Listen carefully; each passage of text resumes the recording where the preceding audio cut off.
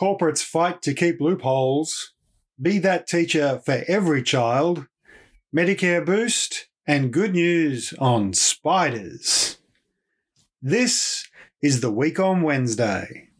Hello and welcome to the Week on Wednesday. I am your co-host, Ben Davison, and joining me in her Dolly Parton jumper and pink sweatsuit, cuddling a puppy, drinking a passion fruit sodally, is the great, the glorious, the opening playwright with her world exclusive for the Sydney Theatre Company of A Fool in Love, my wife, your friend, Van Badham. How are you, Van? I have not had a great day in front of the computer, and I'd like to apologise to all my employers for the delay given the corrupted file situation, but I think I've finally worked out what's going wrong and I think I fixed it. But my desperate apologies to the people who pay me to do work that it has been a technical snafu of a day. Yes, this episode will be coming out slightly later than usual, although but I have stopped screaming, so that's really good. And if you are a regular listener to the Week on Wednesday, you will know that neither Van nor I are the most technically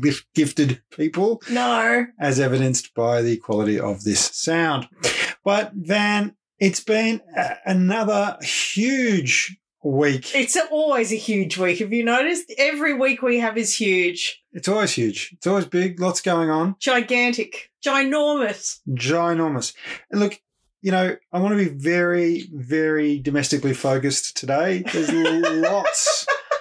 lots of international news, and you can tune in to all sorts of podcasts and online news outlets for that. But, you know, there's a lot happening right here in Australia that impacts literally millions of people and billions of dollars in wages and entitlements. And I think it's actually worth us talking about some of that here on our podcast. It's very important that these stories don't get lost, because these are very important changes to Australians' material lives. And, you know, what has been a cost of living crisis and a lot of economic anxiety in this country, the idea that because there are absolutely horrendous things happening in other countries, the idea that we would miss out on learning about the campaigns that are relevant to our lives, some of which are being fought tooth and nail by negative anti-worker corporate interests, there's a real worry. Yeah, absolutely. And, of course, the first of those is the Closing the Loopholes bill. This is the piece of legislation. We've talked about this before, but there have been some Senate hearings this week where BHP and Qantas, two of the worst abusers of labour hire loopholes, have really gone to town to try and get the bill knocked off or substantially changed. Sally McManus, leader of the ACTU and the Australian Trade Union Movement, did some tweets about this. Of course, if you're not a member of your union, this is one of the key reasons you should join, because unions from across, in particular the mining and aviation sector at this particular hearing, really made the point that those sectors have been fundamentally undermined by the rampant use of labour hire. If you're not a member of a union, go to australianunions.org.au/wow. That's WOW. You can join online while you listen to the rest of this podcast. And you totally should. Of course you should. And it doesn't matter. Also tax deduction. Well, there you go, right? And so, you know, some of the things that have come out here is that labour hire mine workers in Queensland were being paid $20,000 to $40,000 less than directly employed workers, doing the same jobs, having the same skills and same experience of bringing the same experiences to the workplace. I mean, that is a direct undermining of wages and conditions for working people. Now, the crazy thing about this, in my view, is that the mining companies are banded together and they're spending some $26 million trying to stop these laws from closing the loopholes. As we've talked about before, this is worth $9 billion to nearly 1 million people who are either trapped in casual work who would prefer to have ongoing employment, labour hire workers who are being underpaid or are on sham contracts, usually with a platform provider. I feel the need to tell everybody Ben and I are currently playing Pass the Puppy as the dog tries to make himself more comfortable. That's that strange, awkward noise in the background. Yes, Germanicus just has no respect for the listening comfort of our listeners. But also, the Senate hearing heard from the Isaac Regional Council Mayor, who was talking about how the use of these loopholes had undermined the local economy as wages and job stability disappeared, and people's ability to participate in communities was essentially stripped away because they didn't know when they'd be working. They didn't have enough money to actively participate. And so the community as a whole started to suffer. I mean, we talk about industrial relations in this country as a sort of point of conflict between large corporations and workers represented by unions. The reality is it's actually a day-to-day lived experience right across our entire Commonwealth in every state and territory. Yeah, it absolutely is. And I mean, the Closing the Loopholes Bill is a very rare example where it is what it says on the tin.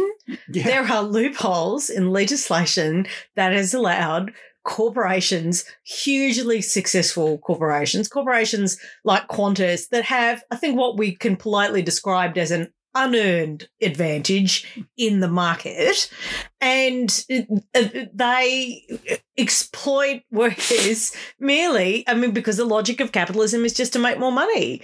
And the more ways that you can make money, the more ways you will. And traditionally, the absolute, in the first place, demonstration of lazy capitalism is just to squeeze workers. And I've spoken about this on the podcast before. This is literally the first chapter of Capital by Karl Marx. And he's like, they would squeeze you until there's nothing left.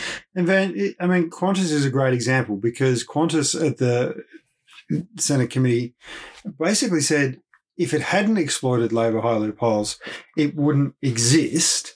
Really? And that's interesting because it existed before it was the horrible private corporation we know today. And it has a $2.5 billion profit. I mean, there's existing and then there's living off the fat of your workers to the point where they've been cut to the bone. Oh, it just wouldn't be worth our while as a bunch of no-name executives who nobody likes and who have run this, mighty brand into the ground. I mean, it would just be unthinkable to we're really doing it tough, only making $2.5 billion. Oh, Ben. Oh, those poor folk. Well, I mean, there are some damning things in this, right? So that's pretty damning. But look, let's get into some of these details because Terry O'Toole, who is the Flight Attendants Association of Australia Federal Secretary, revealed to the committee that no cabin crew had been hired by Qantas in its main company. It's hiring them through these subsidiary companies that it owns, these labour hire companies that it owns, but no one has been hired as cabin crew by Qantas since 2008. And in fact, in 2008, when it split its international crew into a new subsidiary, flight attendants of Qantas were paid $44.84 an hour. That's not a bad wage. But the new subsidiary employees only got $21.46. That's a 52% pay cut. To be a flight attendant. Literally flying tin cans full of petrol lives in your hands. Yeah. Crew, and another, the domestic subsidiary, so that's in the international cruise. Domestic crews were paid 28% less. And Jetstar, which is again wholly owned by Qantas, have Thai and Indonesian workers flying on Australian aircraft being paid $2.16 if they're Thai and $2.93 an hour if they're Indonesian. I mean, this is supposed to be... I mean, that sounds like, where am I going with this? Structural racism. That sounds like structural racism to me. Yeah, this is literally taking advantage of loopholes in our industrial relations system that allows an Australian company to use workers from another country using industrial standards that are not equal to those here in Australia to underpay those workers and pay them significantly less, even less than they were paying labour hire workers who were Australian. I mean, this is some outrageous findings. And Qantas is like... I mean, can I use the word sickening? Yeah, I'm actually going to use the word sickening. That is sickening. So there are flight attendants on Australian planes who are getting paid less than $3 an hour. Yeah. Less than $3 an hour. That's what it says. So I really like those Quest white chocolate and raspberry protein bars. They're $4.50. Yeah. So someone is being paid less than it costs for a Quest bar for an hour of maintaining my safety and comfort in a flying tin can full of petrol. Well, essentially they would have to do a Melbourne-Brisbane flight to afford a Quest bar. That is oh my God. Yeah. Oh my God. Yeah. So that's pretty outrageous, right? Oh my God. And Qantas is defending this, saying that... Oh, because Qantas will defend anything. They will literally defend anything.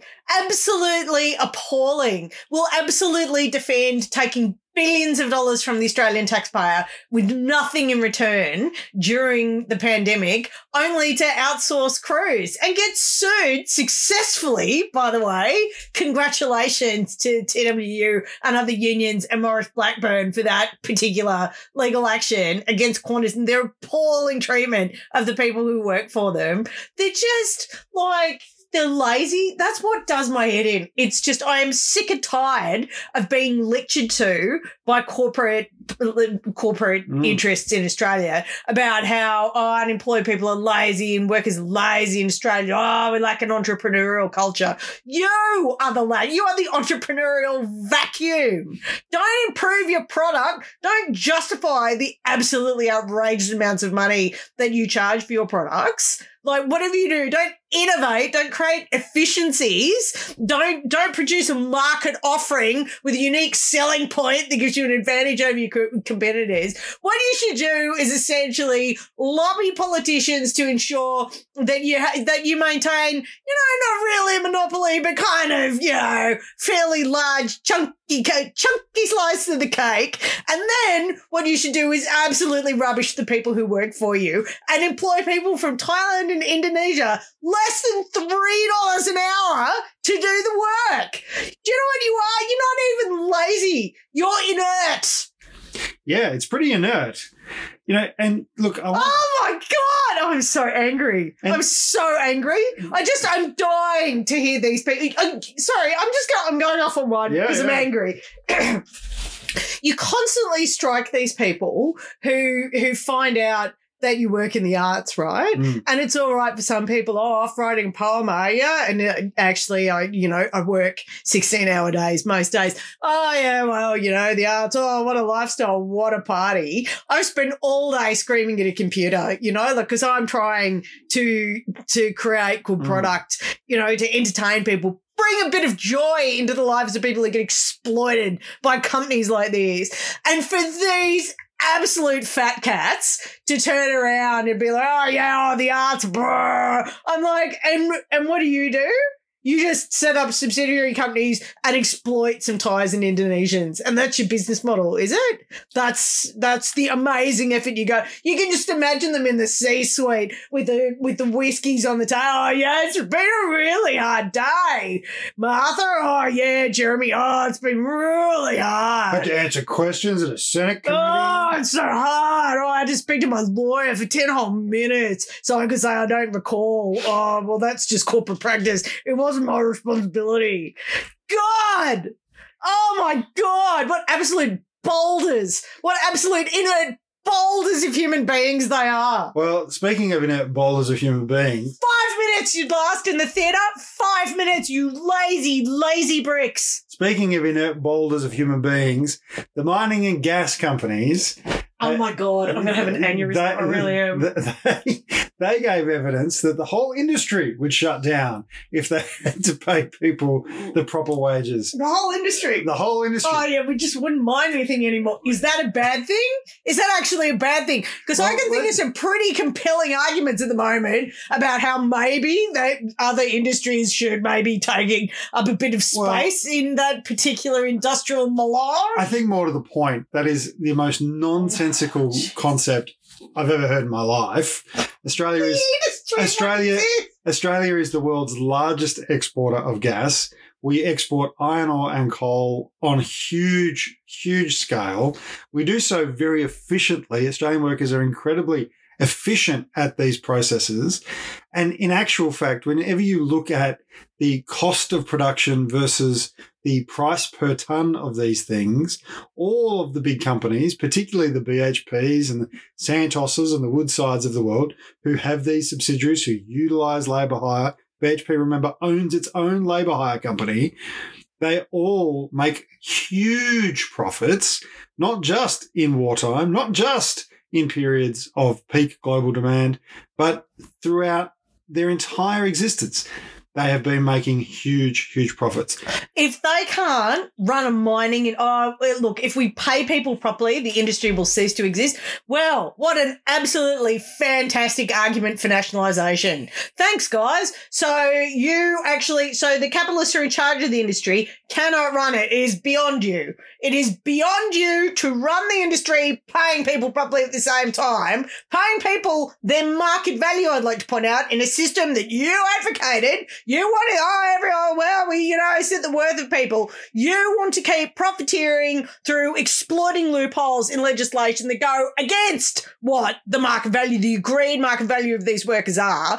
Because if you didn't underpay them in the system of your own design, then the industry wouldn't exist. Well, thank you. Absolutely. I didn't pick the mining lobby for being instinctive, Operation State Socialist, but I'm in. Fantastic. Hand over the keys to the car, boys. Let's go for a drive. And of course, it's not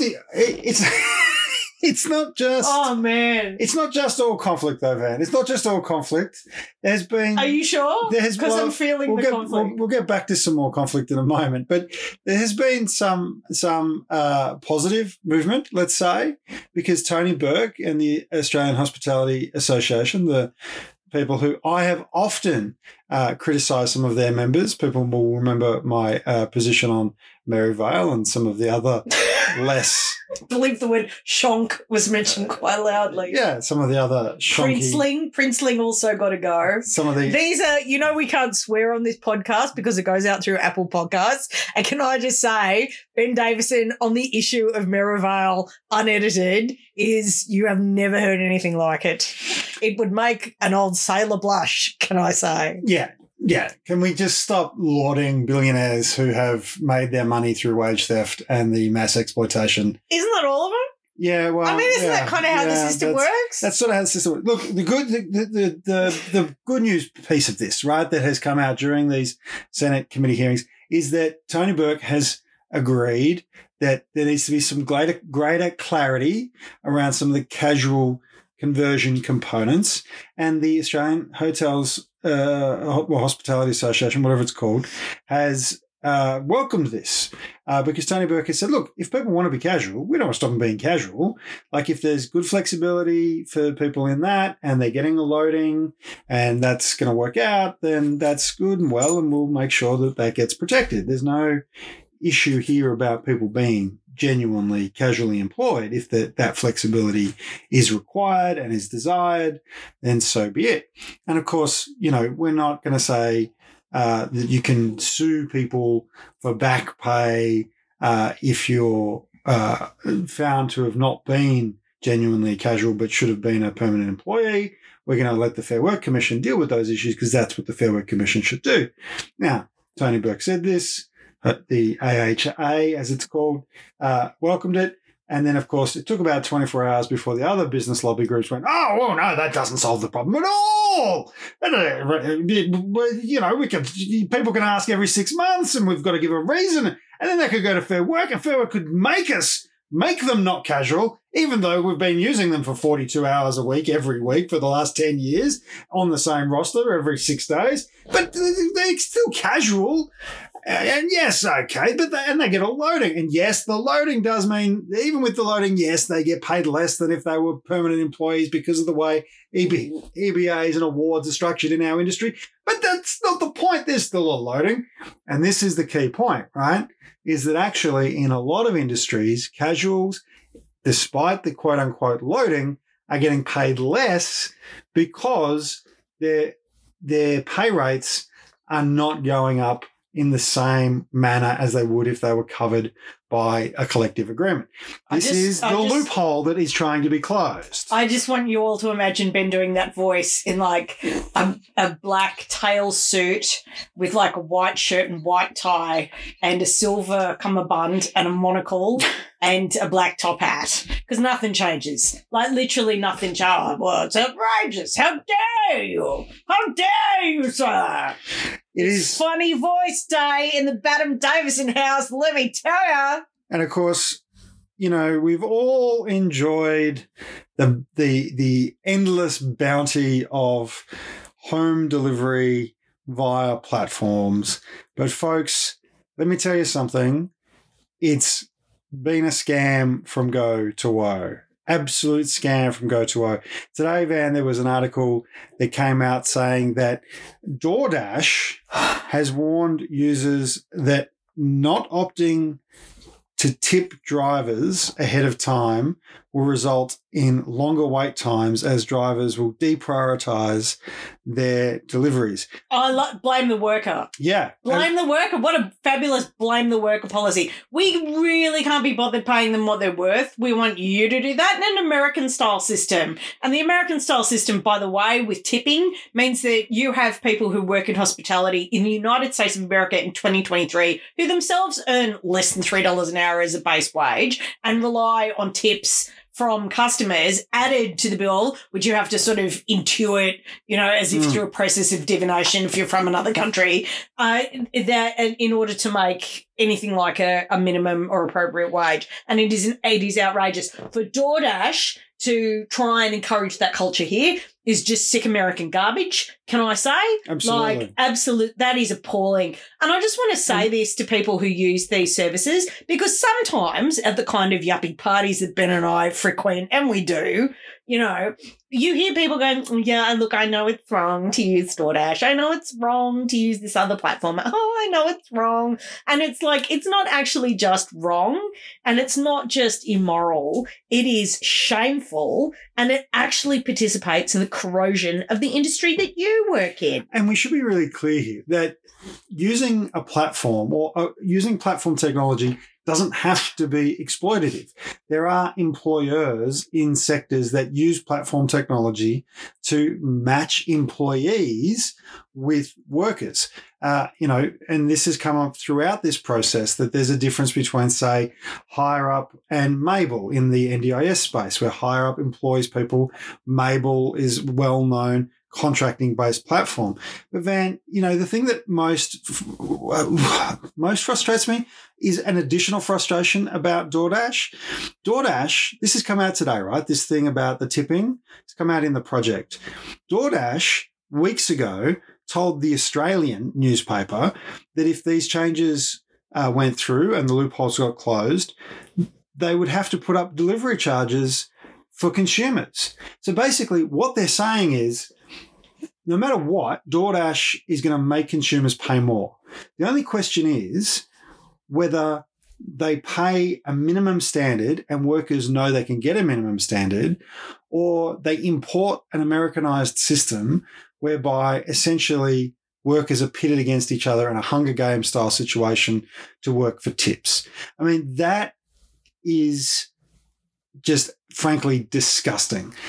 DoorDash has every intention of putting up prices. This is what I've taken from these two articles, mere days, maybe weeks apart, that they are finding ways to blame the workers and blame the consumers to keep their own profits alive.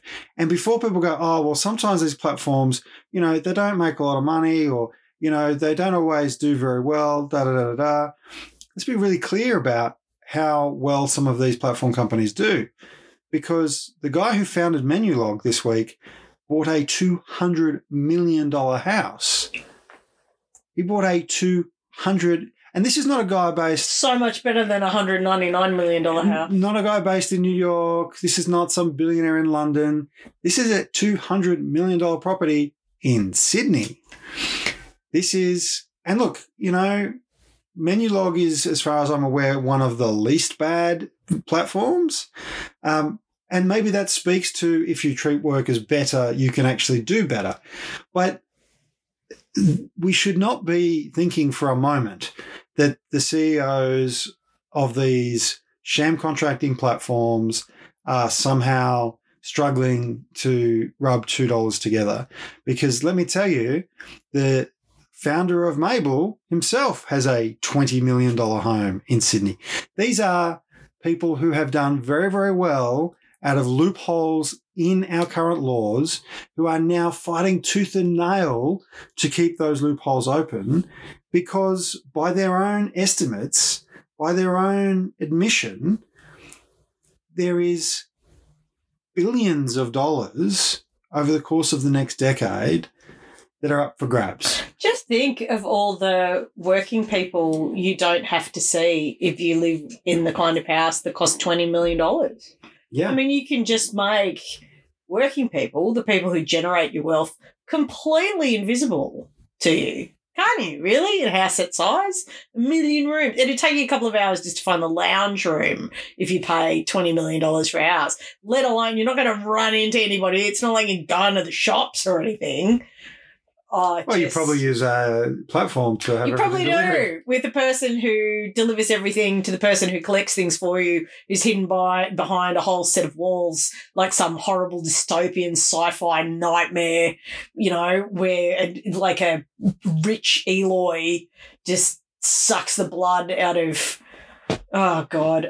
They're vampires. They're just absolute vampires, and I feel sorry for them. I literally pray for the fate of their immortal souls, because you just reach a point when you have that much money, right, and you're that cloistered. We went through all of this with Tim Gurner earlier in the year. Remember Tim Gurner? And we need a bit of pain in the economy. And it's like, mate, what do you know about pain? Like, seriously, to be so dismissive of other people's lives, what is going on with you? To think that it is remotely acceptable to pay people less than $3 an hour in any context, anywhere, ever, is just, what does your home life look like? What do you talk about? Like, do you just continually acquire overpriced garbage? Like, to what? There's this brilliant tweet that goes around every so often from a few years ago where someone said, the tweeter had written, no one should be a billionaire. Once you get to $1 billion, everything you own should be taken by the government. Taxed. And turned into a park, used to like build a park or something. But you get a trophy that says, congratulations, you won capitalism. And I'm just like, well, yeah, because, but it's that line from Chinatown, which I've mentioned in articles, but I come back to it again and again, with a character played by Jack Nicholson, Giddies. He says, what else? You've got all the land. It's only so much food you can eat. Like, what else do you want? And the crazy capitalist goes, the future, as if that's obvious. And I guess that's what they're doing. It's what Elon Musk is doing, and just these dystopian hellscapes that they build for the rest of us to burn and suffer in, because pain is good for the economy. Well, the good news about that is that, of course, working people are standing up and saying enough's enough. We have seen really important collective action wins from the United Workers Union in the dairy industry. We reported on the strikes that they were taking. They've had success now in all of those, in those dairy facilities. Huge congratulations to the NTEU, who had a big victory at Southern Cross University with the aspirational vampires of the university sector this week. Well done. And, of course, we see that right across the board there are working people standing up. And, of course, the union movement is marshalling its forces together to close the loopholes. These are loopholes. These are genuinely loopholes in our laws. And look, Holes made of loop. capitalists will always find ways to exploit weaknesses in any system of governance or regulation. There are armies of lawyers and accountants, and that's their job. And that's why we have to continually update our laws to deal with that. This will not be the only time we have to close loopholes in our industrial relations system. It's not the first time we've had to do it. Just like with our tax system. You know, if there is profit to be made by finding a gap, then there will be people who devote resources to making that profit. In this case, there is $9 billion in workers' wages that people like BHP, people like Qantas, people like DoorDash want to take and keep for themselves. That's what's at stake. Vampires. So when we say, oh, they're going to spend $26 million, and people go, oh, well, they wouldn't really do that. Of course they will. Of course they will. It's $9 billion. I mean, that's like barely 10% of the value of your house, right? If you're going, oh, is it worth being a union member? Think about this. If there's $9 billion up for grabs and business is spending $26 million to try and keep it out of your pocket or your children's pocket or your family member's pocket, don't you think it's worth investing in a union membership, which is, as Van, you've said, tax deductible, to try and strengthen the arm of workers to make sure that money goes into the pockets of working people? Because I certainly think it is. And I'll certainly be renewing my union membership, as I always do. Van, we need to move on because there are other big domestic stories as well this week.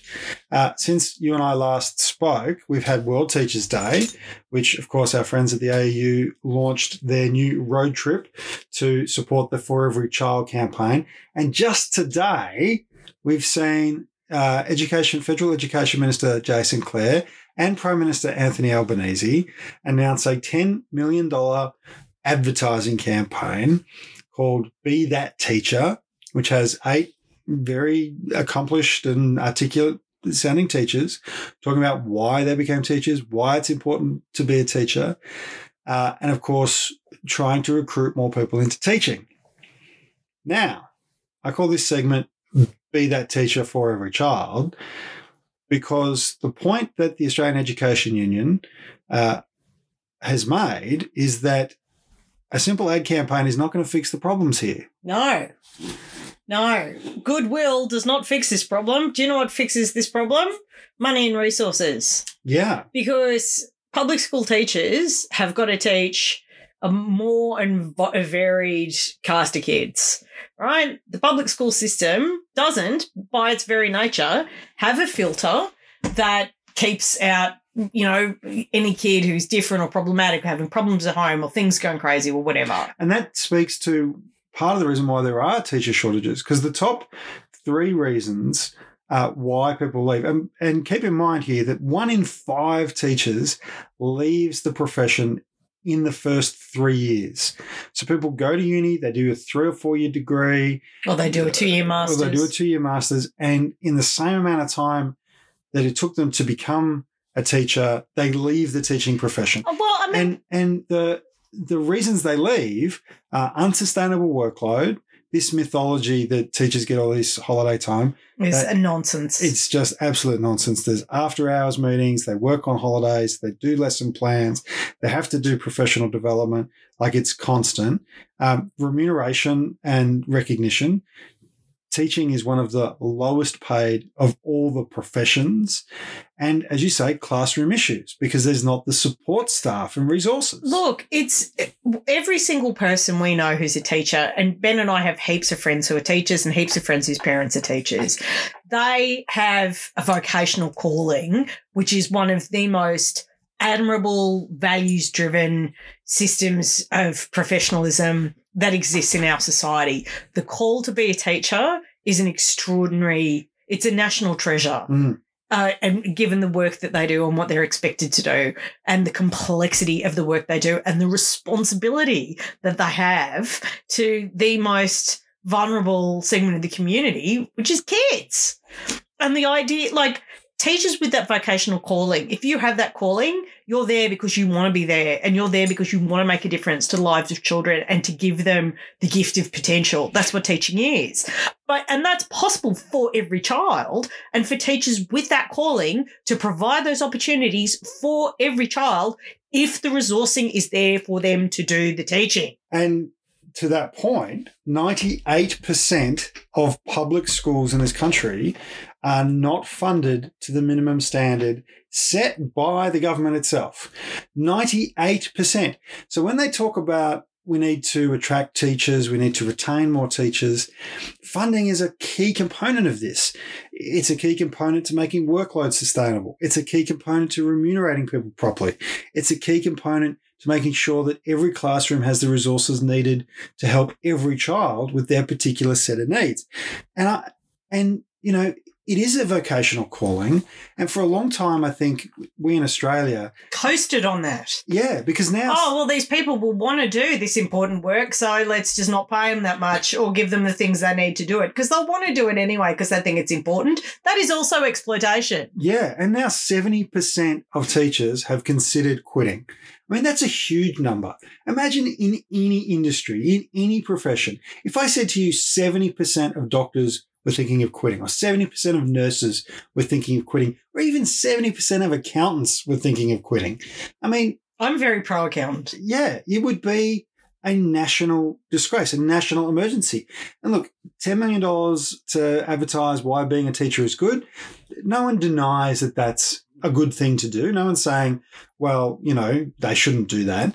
But it's scratching the surface. And I want to just stress here that the campaign that the AU is running, foreverychild.au, is trying to send postcards to the Prime Minister, to Anthony Albanese, reminding him that he did promise to get public schools to that minimum standard that 98% are not at. And you can check this out at www.foreverychild.au/postcard. You can do a digital postcard. They'll be delivered to the Prime Minister later in the year. These were launched on World Teachers' Day. There's already 2,000 volunteers who are signed up for a weekend of action between the 11th and the 13th of November. They're going around their neighbourhoods talking about this issue around funding public schools. Because frankly, a $10 million advertising campaign, like, I know it sounds like a lot of money, and $10 million is not a small amount of money or whatever, but like it's... I mean, it's barely a house. Well, it's less than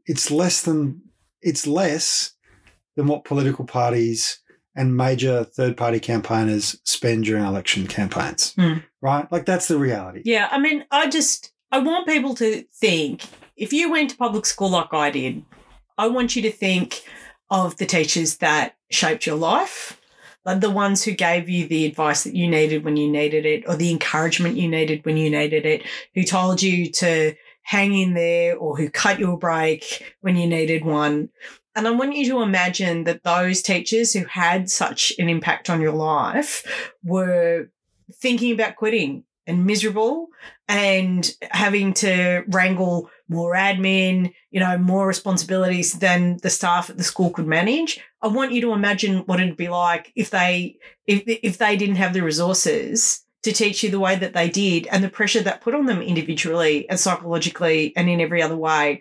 And how would their discussion with you have been different? I mean, it'd be hugely different. Yeah. And every time we exploit a teacher, we're denying them the opportunity of living their vocational calling, which is to create opportunity for children. Absolutely. Couldn't agree more.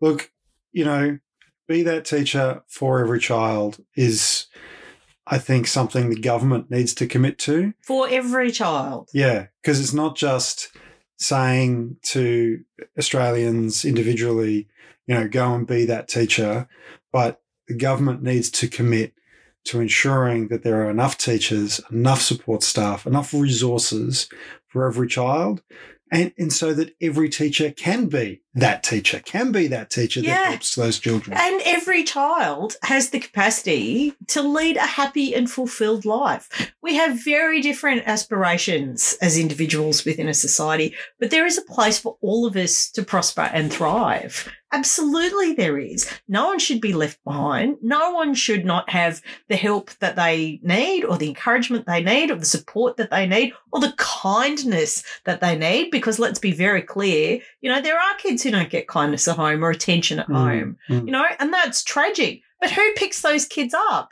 Teachers do. Absolutely. And enfranchising teachers to be able to do that unbelievable work of building society, we have to resource them, because we can't let any children lose those moments of opportunity and potential. Couldn't agree more, Van. Speaking of moments of opportunity and potential, we all know that education is one of the core pillars of a healthy, successful, prosperous society. One of the 5 pillars of the welfare state, in fact. So too is universal access to healthcare. Which is another pillar of the 5 pillars of the welfare state, Benjamin. And so some good news today. I love good news. And this is today. There's lots of good stuff happened today, actually. It's nice to have things to talk about that are immediate, have happened immediately today. Is that 3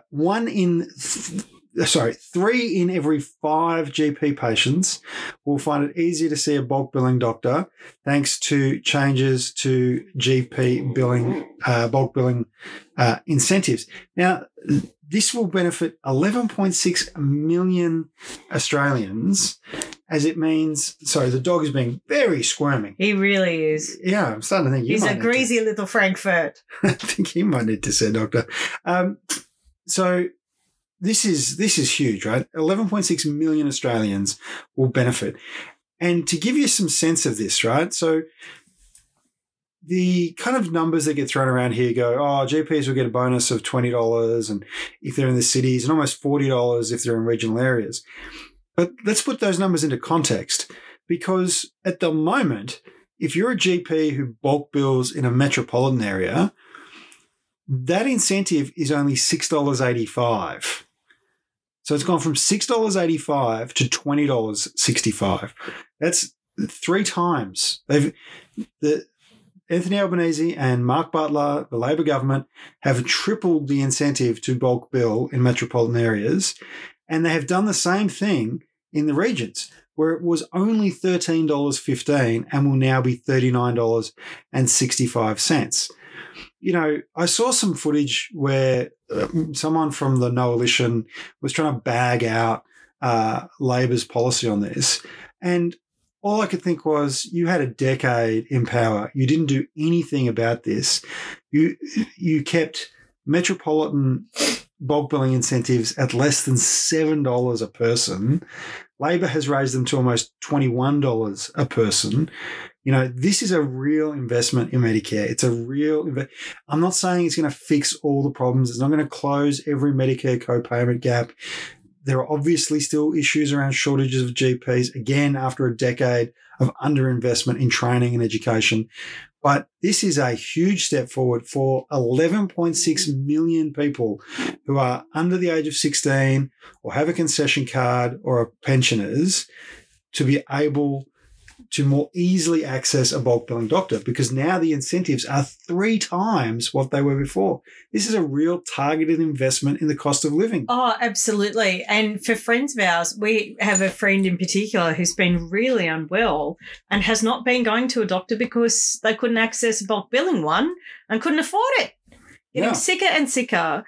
And the system is not supposed to work that way. If you should not have to forego healthcare because you do not have access to a bulk billing doctor. I mean, that's an outrage. So this is really important. And I want to be really clear with people about the broader political picture that's emerging and what the particular challenges are going to be around the next election, given the fact that Labor is moving in the direction of building up these material supports. Like, Labor is a material party. Right? The reason why you and I are Labor people and not Greens or Teals or anything else is we've seen in our own lives transformation through material opportunity. You and I came from absolutely nothing and were able to build the careers we want, pursue our own vocational calling, build our family in the way that we wanted to, because we received amazing health opportunities and education opportunities that were built for people like us by Labor governments. And me in particular, with my entirely shiny, fantastic public school education and my experience of going to a regional university that existed to accommodate people who are wacky like me, which is fantastic. These are building the buildings, putting the staff in them, paying the staff properly is actually what enables societies and communities to thrive. The happiest countries on earth are all the ones with these consistency, material opportunity for people to get healthcare and get education and to have effective public transport and to have nice environments to live in. And have fair and decent wages. Fair and decent wages, roofs over their heads and services that are there, cradle-to-grave welfare again and again and again. We know these societies are the happiest. Oh, what a coincidence. That's amazing. And the thing is that what we're seeing happen politically all around the Western world is that in democracies where people are elected through majorities, for the other side that's anti-material, for the anti-Labor parties, for what are now the traditional conservative parties, although even conservative principles have gone out the window with a lot of them, and that lunatic who's the populist right candidate for president in Argentina is a pretty compelling case in point. And if you haven't seen the John Oliver episode about the lunatic, the radical libertarian lunatic whose icon is the chainsaw and who looks like a roadie in a suit, I just can't even, it's just too terrifying. You should watch it. Ben and I always watch Last Week Tonight. It is one of the highlights of our television viewing week. You really should. But what the right are doing, because they can't campaign on material outcomes, because they don't really believe in them. I mean, they don't believe in the welfare state. The most progressive person in the Australian Liberal Party believes in the barest amount of welfare, that public schools probably shouldn't fall down, but, that in rewarding private schools, we've seen this for years and years and years. And so they can't actually win a political argument on a material opportunity for people, like more bulk billing doctors, like better public schools, like, transformational service opportunities and good jobs and wages and the rest of it. Closing loopholes. The Liberal Party are actively campaigning to maintain the loopholes. Yeah. They are running the Maintain the Loopholes campaign, not for the benefit of small business, but for the benefit of the lazy capitalists who I was yelling at half an hour ago. So what they do to win, and we've seen this in the United States, and we've seen this in Britain for 10 years, where the Tories have absolutely trashed that country. They have trashed it. That they are increasingly turning towards emotive culture war issues in order to build up a voting base. That Brexit, which has been an economic disaster for Britain, that has turned Britain into just a poor and dysfunctional country, one flick of the pen, well done. Brexit was based around, these cultural ideas of nationhood and what it meant to be British and taking back control and sovereignty and, jolly hockey sticks, and we won the Second World War through pure determination and we had an empire. And it's because you stole things from other people who don't let you steal them anymore. And if you pull out of the EU, there are no countries left for you to steal things from, and in America, the whole phenomenon of Trump and these just obsessive crusades. There was a member of Congress the other day who was talking about absolutely if a 10-year-old gets pregnant in America, they should be, because they've been raped, they should be forced to carry their baby to term even if it kills them, because this sanctity of life argument, what about the sanctity of the 10-year-old's life? No, must be absolutely sacrificed on the altar of, anti-abortion purity. These abstract notions of what constitutes identity or culture or tribalism, basically, start dominating debate. And already, obviously, this is something that they were very attuned to in the Voice campaign and the No campaign and the pushing out of disinformation, which was all about, but there's no racism in Australia. Voting for the Voice is racist. We're just going to normalise a set of relations because that's what it means to be Australian. The flag starts getting posted all over these things, these very strong cultural messages of us and them, in-group, out-groups, and we're going to see more of it. And that was the whole Trump thing in the United States. Trump was an economic disaster faster for the overwhelming majority of Americans, racked up $1 trillion deficit by giving tax cuts to people who didn't need them. Biden, because it turns out he's some kind of freakish Keynesian economic genius, is literally turning the economic ship around in the United States, managing to keep inflation under control while creating record numbers of jobs, but he's pumping money in a traditional social democratic way into government-owned enterprises and government contracts and, local provision and all of these things in the United States. And it means that the right are going to campaign on emotive identity issues. This is the big joke about right-wing people decrying identity politics when actually the entire basis of the modern right in the West is based in a sense of identity and communicating, a very emotional, provocative, anger and fear-inducing sense of cultural threat. And it like all of these things that Labor are doing are really great. I would love them to be bigger and faster. I understand that there are constraints on what a government can do, but enabling more people to get bulk billed healthcare, beginning down the road of funding schools, public schools, the minimum standard and encouraging people into public service professions like teaching, pursuing the closing loopholes bill. These are good and they are real things that make a difference to people's lives. And the idea that they're going to get swept up by an unregulated internet campaign of identitarian garbage genuinely terrifies me because of what we lose if people believe it. Yeah, couldn't agree more. And when we started the week on Wednesday, you and I talked about what we would talk about, right? Like we talked about how this podcast would talk about the news, but it would focus on news that was relevant to working people and in particular working people in this country.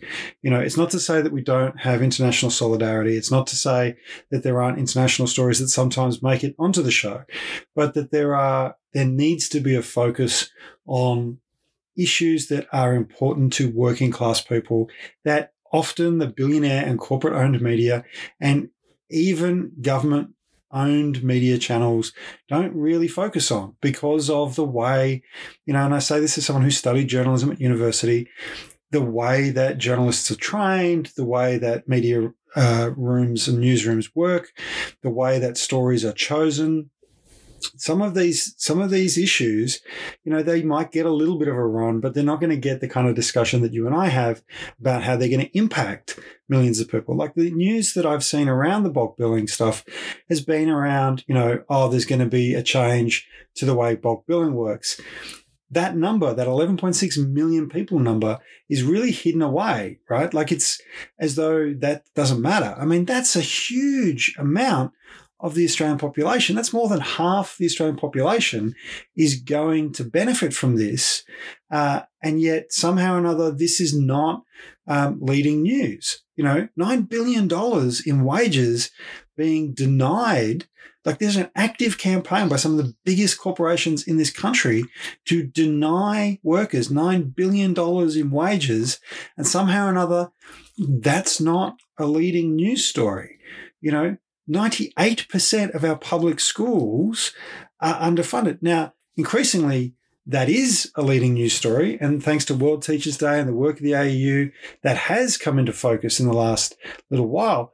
But we are going to talk about those issues on this show because that's why we set this show up, right? Like, we want to make sure that working people are seen and heard, and the issues that impact working people are actually discussed. And I hope what we're doing is giving people a language that they're confident in understanding their own beliefs. It was interesting. I did an event, a wonderful event for Ballarat Library last weekend talking about disinformation and counter disinformation strategies and the kind of work that I do. It was awesome. It was a really, really great event. And by the way, if you're from a library or community centre, I'm very easy to find on the internet. You want me to come out and teach workshops on how to counter disinformation amongst your friends and family and even yourself. I'm always looking for opportunities to preach that gospel. But somebody came up to me afterwards and said, we listened to your podcast. And I was like, that's amazing. Because Ben and I do this at home. And it's always we meet other podcasters and they've got these amazing studios and, they employ producers and it takes them a week to put the episode together and they script things. And Ben and I are like, we're just having a bit of a chat at home with the dog.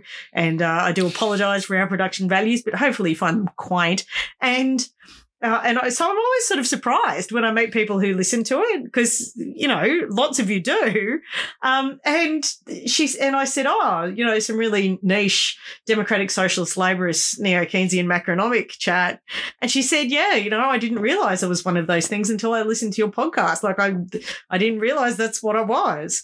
And it's, so much of the media and political class discourse relies on keeping people out of the conversation by using exclusive language, by not explaining the history and context of ideas. And look, that's fair enough. If you're working in a newsroom where it's breaking news after breaking news after breaking news, sitting down and going, well, boys and girls and others, this is how capitalism works. And let me introduce you to that's not really how the news cycle works. No, it's a car crash from Frankston that's on fire that's got to be covered. Yeah, if it bleeds, it leads. So, we are trying to give people that sense of confidence that they can go, actually, these are the principles that I stand for. This is the ideological tradition I come from. These are the things that are really important. Yeah. Because decisions around increasing bulk billing access and improving public schools, they don't come from a vacuum. They come from a tradition of left-wing beliefs that have really specific names, like social democracy,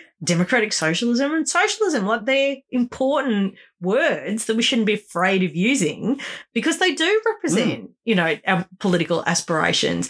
And they codify the values that go into frameworking policy that actually directs resources and money, and they're important, and it's important that people understand that. And improve the lives of literally millions and millions of people in this country.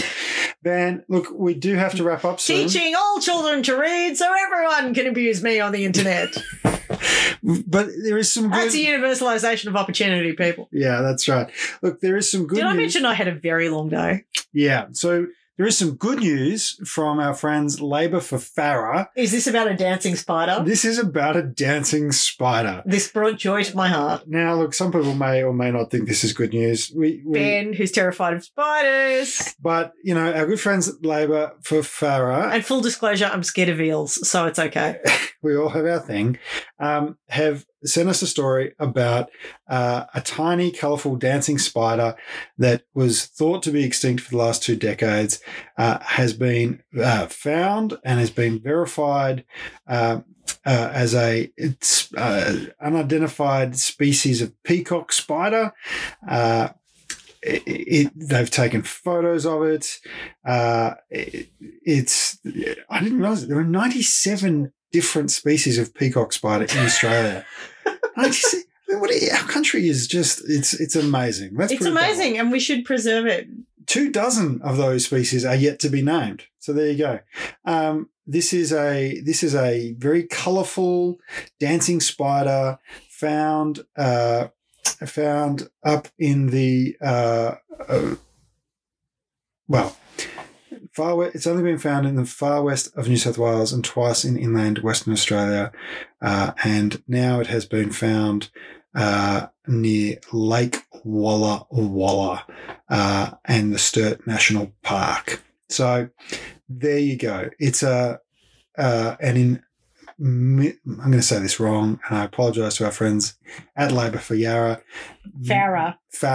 Labour for Farah. Spiders haunt your dreams, Ben. Milawa. There you go. I might be wrong. Dancing spiders in Milawa. That's the good news. Yeah, they're back. They're back. Look after your spider. And a huge shout out to Jean, the huntsman who lives in our bathroom, who's been keeping the flies down. Thank you, buddy. And thank you to everybody on the internet who helped me identify Jean, who is small for a huntsman. And I didn't know if he would kill me or not, but he won't. He will in fact kill the spiders and mosquitoes. So I'm very pro Jean. Flies. Thanks, buddy. What did I say? Spiders. No, he will kill flies and mosquitoes. He's not a cannibal, Ben. No. And keep us very safe and protected. Love your local huntsman. That's what I said. Speaking of people keeping us safe and protected. Are you going to talk about our cadre and Extend the Reach supporters who promote the show on their channels and support us with a lovely contribution, which enables us to advertise to ever greater and bigger audiences? Absolutely. And it doesn't matter if you make a one-off contribution, $1 a week contribution, or indeed become Extend the Reach and give us $10 a month, or cadre who give us $20 $20 a month. All of that money goes into building that audience. And of course, if you don't have the capacity, we understand there's a cost of living crisis. Just liking, sharing, leaving a review, leaving a comment, sharing this podcast with friends and family will always be free to download, always free to listen, is always very much appreciated and welcomed as well. But because our Extend the Reach do chip in and our cadre do chip in, Van does read out their names. I mean, there are people who, believe it or not, do not know that somewhere in Ballarat, a woman in a pink tracksuit is yelling about capitalism on a weekly basis. And, maybe we're just trying to help them find it. We just want them to have that opportunity. Yeah, that's right. That's right. Okay, I'm having a day. All right, cadre, you ready? Yep. Shamila Lakal, Ms. Deanne Weir, Joe Lockery, Steph Karina Bali, at Jancy Campbell, Leona Gibbon, Shane Horsford, Jessica Davey, 26, Andy Stavitt, Ken Lee, Jason Paris, Mega Itchy Saurus, Matt Tracese, and Coleman, Ross Kenner, 888, Bronwyn Cockington, Terry Butler, Jack Powell, Gal Ferguson, Rebecca Fanning, Longman, Colin Kelly, Ali Vance, Miriam, Love You Work, Yeet, Yeti, Claire, Jason Ellis, Camille, Akiva Burris, Gabe Kramer, Stephen Aitken, Trish Corey, Greg Miller, Kathy Birch, Fiona McNeil, at Jed Carney, Brolman, Punch Drunk Veteran, at Jenny Forster 7, Cassandra Tui, Ian Hampson, no Twitter for me, Hannah Honda, Matt Bush, no relation, Glenn Robbie, Bresh Daniels, Kylie Phillips, Linda Cartwright, at Leanne Jingles. I don't have Twitter. My name is Susan Myers. Kerry Nash 20, Billy 3 McCabe, Narissa Simon, at Catagal, Lauren Ash and Banjo. We love you, Banjo. We love you also, Lauren and Ash, but Banjo is very cute.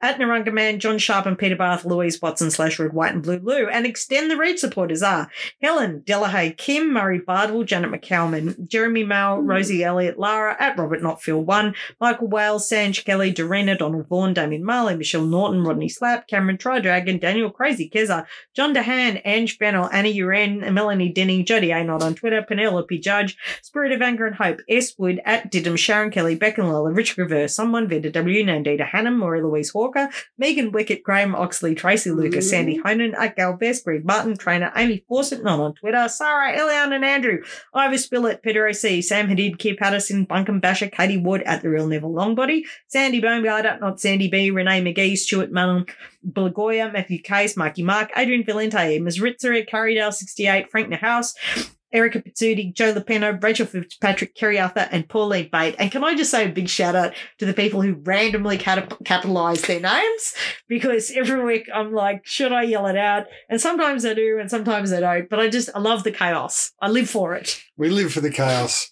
And of course, you can join me on Sunday for the weekend wrap.